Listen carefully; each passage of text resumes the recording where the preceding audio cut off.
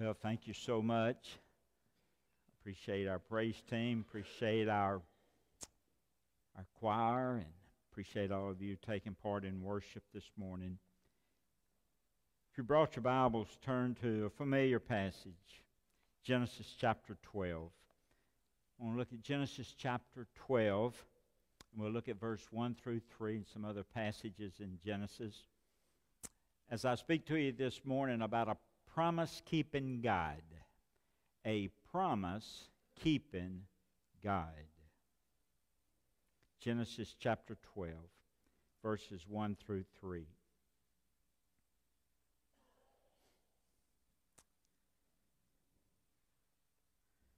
Genesis 12, verse 1. Now the Lord hath said to Abram, Get out of your country, from your family, from your father's house, to a land that I will show you, and I will make you a great nation.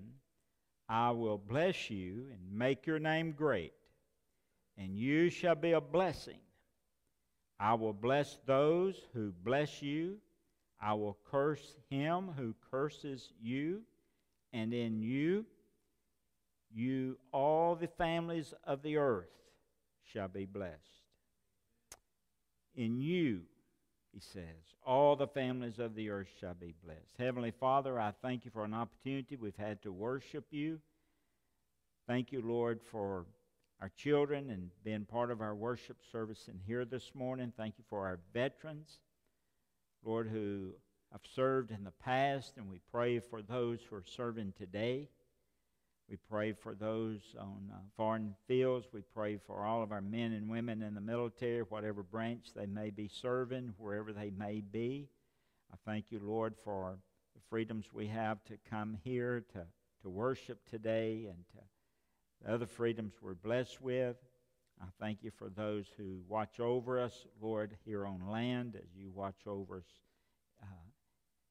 in heaven. We thank you for those who've given their lives for the freedoms that we enjoyed today. And we pray for the families that they leave behind.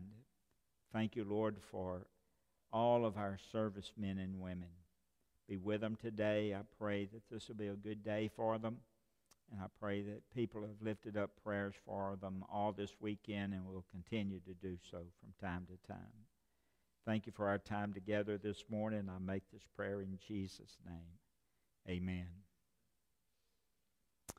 There have been a lot of questions asked about Israel and the Palestinians since October the 7th, since that attack on an Israeli settlement on the border between Israel and Gaza. Over 1,400 people were killed. They were murdered, slaughtered, even butchered. I heard this morning around 239 have been taken captive, kidnapped. It's been labeled as the worst attack on the Jews since the Holocaust, where 6 million Jewish men and women and children were murdered by the Nazi German regime and its allies.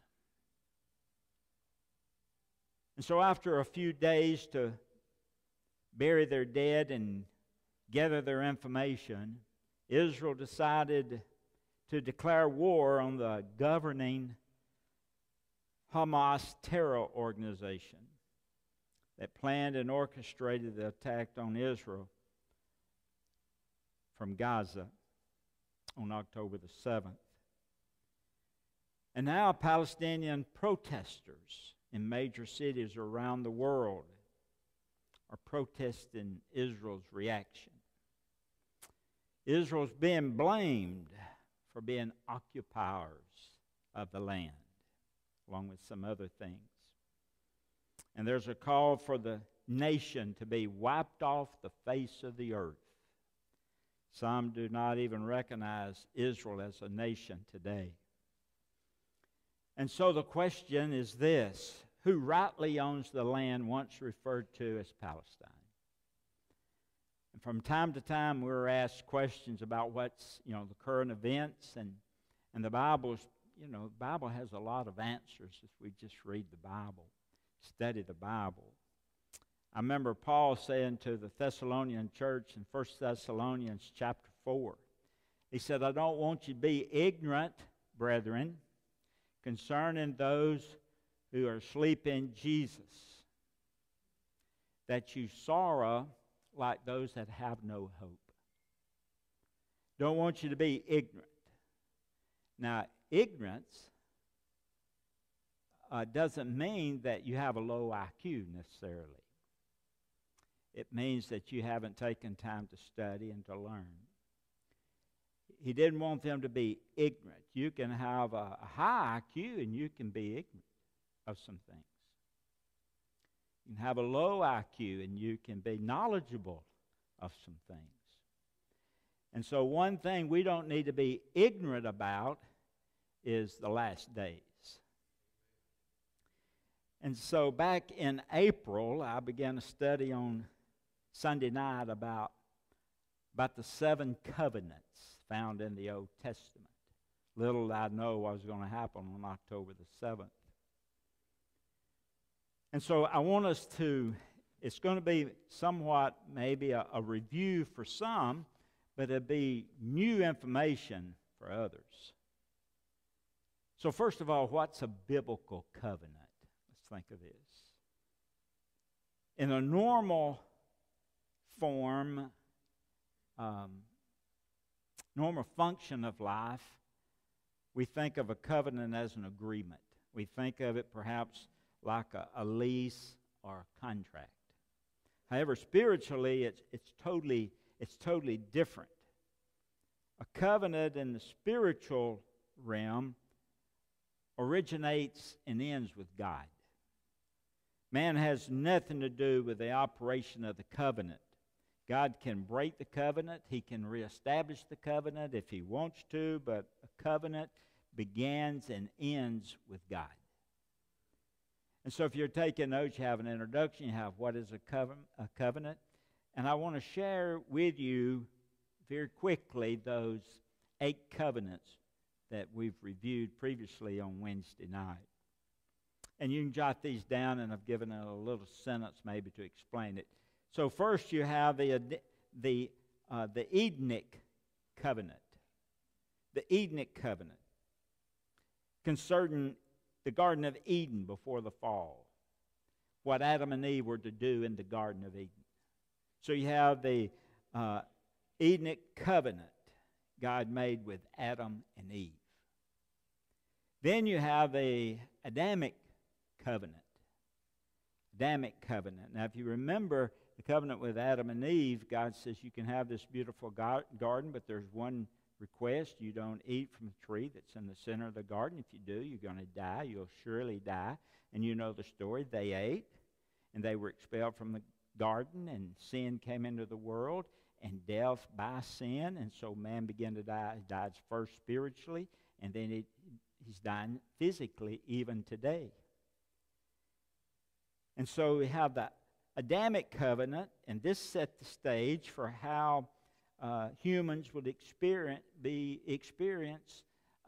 situation when they fell under sin. In other words, women will have pain during childbirth. Man would have to work from the thorns and the thistles for his food supply. They'd have to work. Before they didn't have to work. God provided everything. It's kind of a pleasure to go out perhaps and eat from the garden. And so you have the Adamic covenant, you have the Adamic covenant, and then you have the Noahic covenant. The Noahic covenant was a response to the flood. God destroyed the earth because it was so sinful, and God made a covenant with Noah. And the covenant was with a rainbow. He would never destroy the earth again by flood, but it'd be destroyed by what? Fire. Fire. And so you have the Noahic covenant. And then you have the Abrahamic covenant. And we're going to come back to that one in just a few minutes. And then you have the Mosaic covenant. And the Mosaic covenant is the law, the Mosaic law. And there's 3 aspects of the Mosaic law. First, you have the moral law, and we refer to that as the 10 Commandments. That's part of the the moral law, the Ten Commandments, Mosaic covenant. You have the second, you have the ecclesiastical, you have the temple worship, you have the orders given in regards to sacrifices and what to sacrifice, when to sacrifice. You have that presented in covenant. And then the third aspect of the law, you have the civil law, how to get along with your neighbor and how to get along with each other. So those are three parts that comprise the Mosaic law. And then the covenant covenant that promises about the promised land. And that's known as the Palestinian covenant. Now, it might surprise you, but Palestine is just a geographical location on a map that once was referred to as Judah. It's also referred to as the land of promise, the promised land, the land flowing with milk and honey, but it's referred to as Palestine. Now, in the Scripture, it always referred to Palestine coming from the word Philistines. And so with this geographical area of Palestine, we have the promised land, the land of Canaan, if you would. And we have the nation of Israel there in Palestine, once formerly known as Judea. And then number 7, you have the Davidic covenant. Davidic covenant is about the promises of the coming king from the lineage of David. And Jesus Christ is going to fulfill the promises that were made to David. And then you have the new covenant, number 8. Number 8, the new covenant, which is about the kingdom age. The new covenant takes place at the end of time as we know it now, when the millennial kingdom is set up here on earth. Now, when I came to the Abrahamic covenant, I made a statement on Wednesday night when we're studying. The statement I made was, you'll never understand the Old Testament, you'll never understand the New Testament until you understand the Abrahamic covenant. And so I want us to look at that Abrahamic covenant. I believe it'll help us to understand a lot that's going on today. So fourth, you have the Abrahamic covenant, if you're taking notes.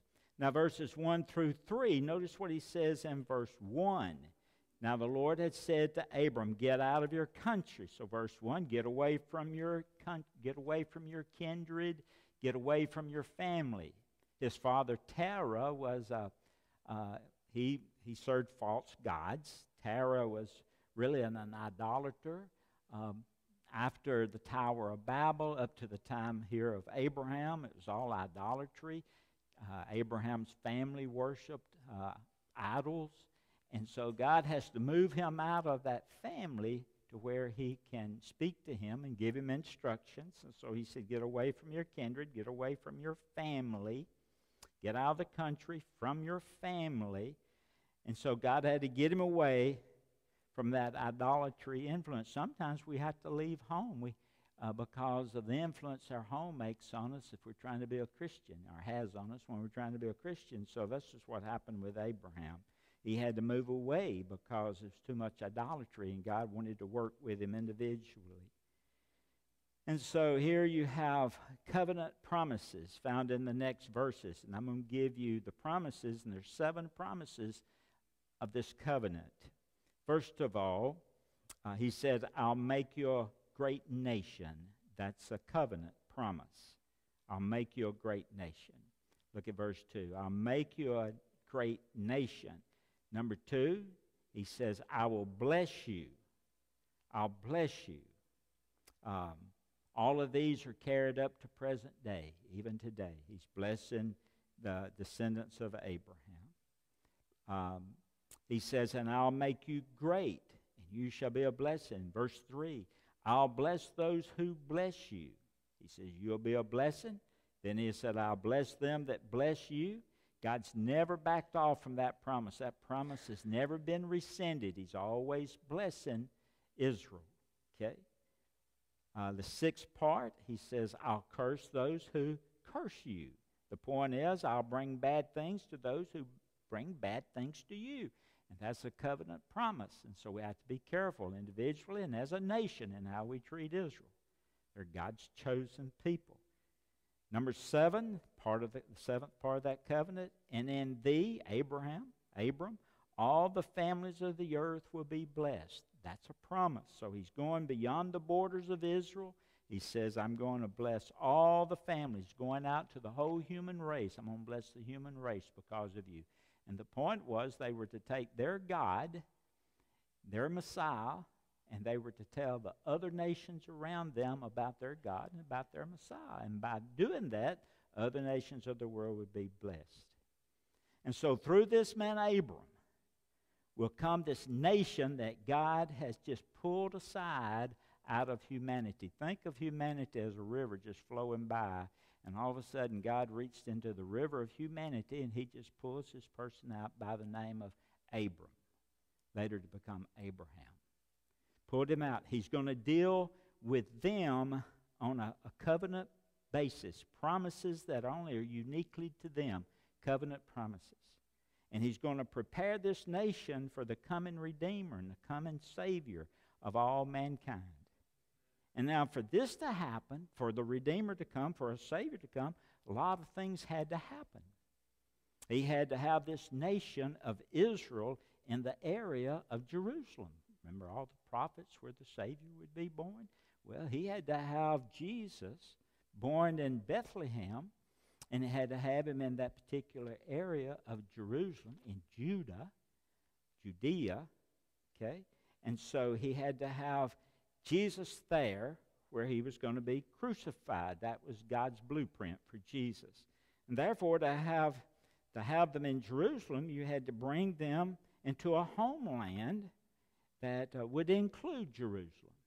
And so God brings Abram and his descendants into that homeland. Now, there were 7 statements. That's the Abraham covenant, those 7 statements I gave you. And when we say that Christ came to the nation Israel, it all began with this covenant promise from Abraham. Now I want you to look at Genesis chapter 13. Look at verse 14. 13, verse 14. And the Lord said to Abram, after Lot has separated from him, he said, lift up your eyes. He said, now look from the place where you are. Look northward. Well, when you look northward, whether you're going to be looking at Lebanon, okay? And then he says, I want you to look southward. Well, southward, you're looking toward the Red Sea. And then he says, I want you to look eastward. And eastward, you're looking toward the Jordan Valley, or you're looking toward the Jordan, today's Jordan. And then he says, I want you to look westward. And when you look westward, you're looking at the Mediterranean Sea. And he wants him to look in all those 4 different directions. Now look at verse 15. For all the land which you see, I give to you and to your descendants for how long? Forever. Forever. He's given it to him forever. You know, in the Bible, forever is forever. It's like eternity is it's eternal. Forever is forever. Look at verse 15, in which you see, I give to you and your descendants forever. Okay? Look at verse 16.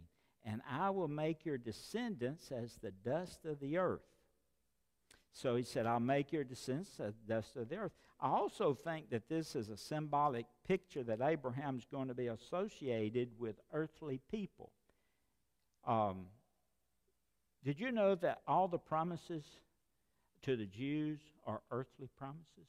They're not heavenly promises.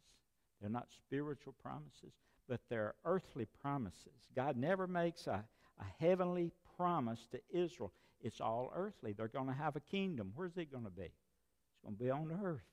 They're going to have a king. Where's he going to be? It's going to be on earth. Now, we're different as Gentiles. In the Old Testament, if they were obedient, they got wealthy. He blessed them. Remember all the Old Testament prophets and how wealthy they were. And they were faithful. They were obedient, and God blessed them. Remember Job, all the things that Job had. He was a very righteous person, a man of God. God blessed him with all the cows and the camels and everything like that nature. But it could be taken away from them. So, in the Old Testament, if they were obedient, they got wealthy, they got blessed. If they were disobedient, they lost it. But we don't have that promise. We don't have a promise like that today. If you're wealthy today, it's by the grace of God and not by a promise. But to them, it was by promise. Therefore, when we get to Paul's epistles, it's not earthly people that we're associated with. What are we associated with? Heavenly, the heavenly. See, it's about heaven for the Gentiles. So we are citizens of heaven because we're heavenly connected, you might say. Israel's earthly connected. Now look at Genesis chapter 15. Look at verse 5. And then he brought him outside. He said, look now toward heaven. Count the stars, if you're able to number them. He said to him, so shall your descendants be. So he's looked at the dust of the earth. He has a connection with earthly people. Now he's looked at the stars. And now he has a connection with the church age, with the Gentiles. See, and you'll see how that comes about. Look at verse 6. And he believed in the Lord, and he counted to him for righteousness. Okay. Verse 7, he said to him, I am the Lord who brought you out of Ur of the Chaldees to give you this land to inherit it. So when God made the covenant with Abram, it was it after his circumcision or was it before his circumcision? It's before. Was it after the law was given when he made this covenant, or was it before the law was given? It was before. It wasn't nothing that he did to receive these things from God, or this land from God, this promise from God. It wasn't nothing that he did to receive the righteousness of God. What did he do? He believed God. He trusted God. And when he trusted God, he received righteousness. Notice what it said in verse 6. And he believed in the Lord. And he, the Lord, God, accounted it to him for righteousness, for salvation. He was saved. And you'll find after this time, his name changes after he's saved from Abram to Abraham. But how was he saved? Same way we're saved, through faith. For by grace are ye saved through faith, and that not of yourself. It's a gift of God, not of works, lest any man should boast. And so you have the introduction, you have what a covenant is, you have the covenants of the Old Testament, you have primarily the Abrahamic covenant. And so God's promises are made by him. He's the only one that can make the covenant, break the covenant. He can break the covenant. He can reestablish the covenant. You can see that pertaining to the law at times. And so, but God is the one who makes and breaks, carries out the covenant. Now, God is a promise-keeping God. If he was promise-keeping God for Israel, is he a promise-keeping God for us? Sure. So when God makes a promise, he's going to make sure that that's carried out. Now, one promise that he's made is that we can have eternal life through Jesus Christ. That's a promise. So God has a purpose for our life. He tells us that. And that purpose is eternal life. The Bible says the wages of sin is death, but the gift of God is eternal life through Jesus Christ our Lord. So eternal life comes not by what we do or how much we have, but it comes as a gift through our Lord Jesus Christ. And so he has a purpose. Has a purpose for us to have eternal life. He has a purpose for us to have a full and meaningful life right now. He wants to help you with your problems. He wants to help you with your children, with your schooling, whatever it is. The Bible says it this way. The Bible says the thief comes to steal, to kill, and destroy.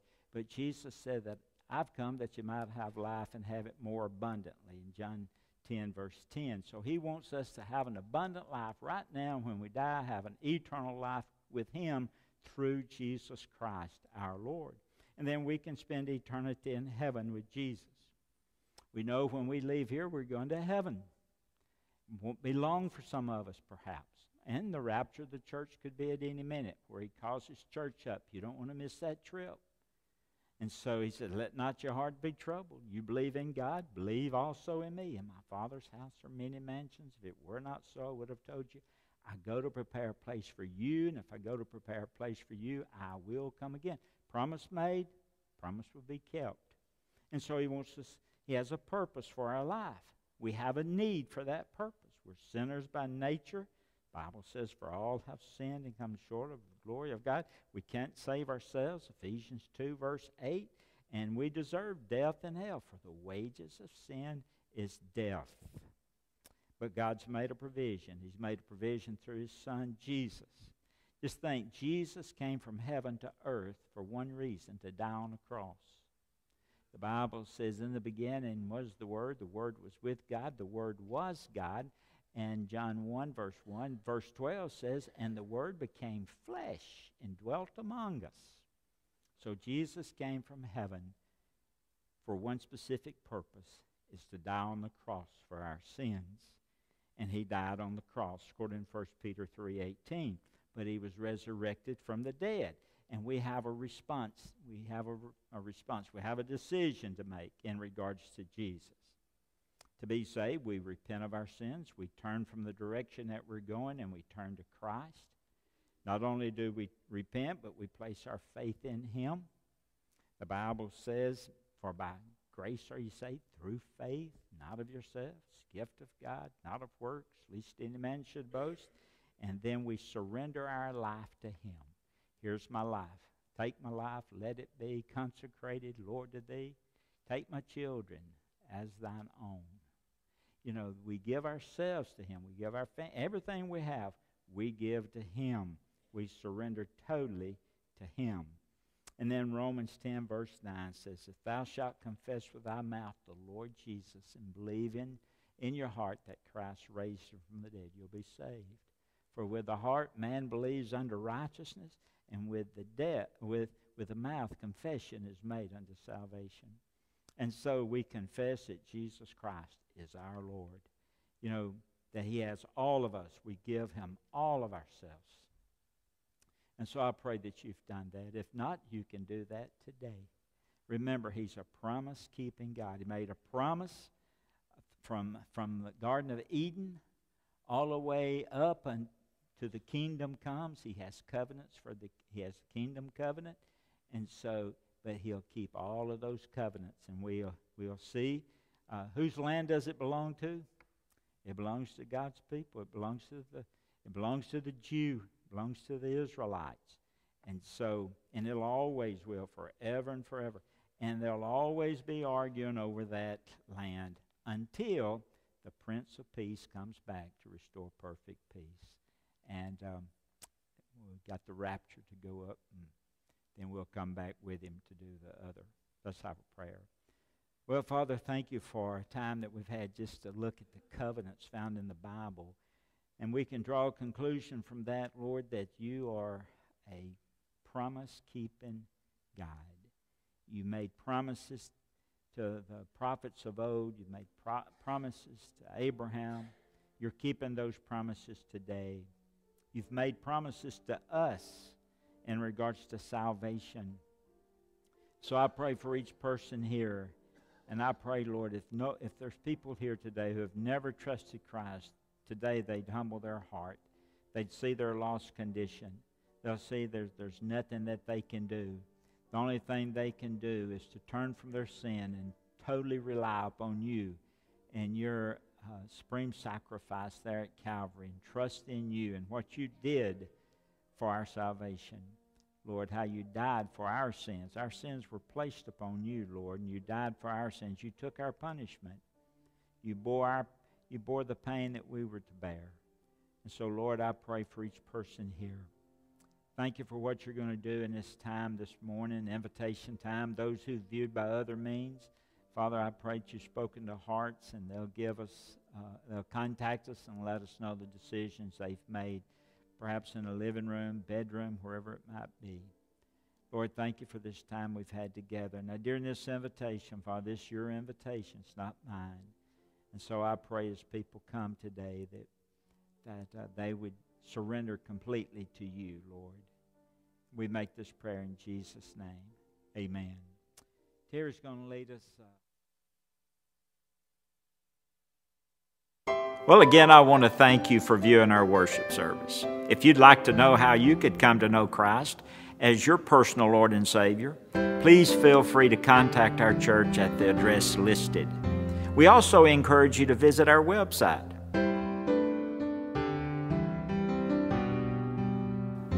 Thank you, and may God bless you.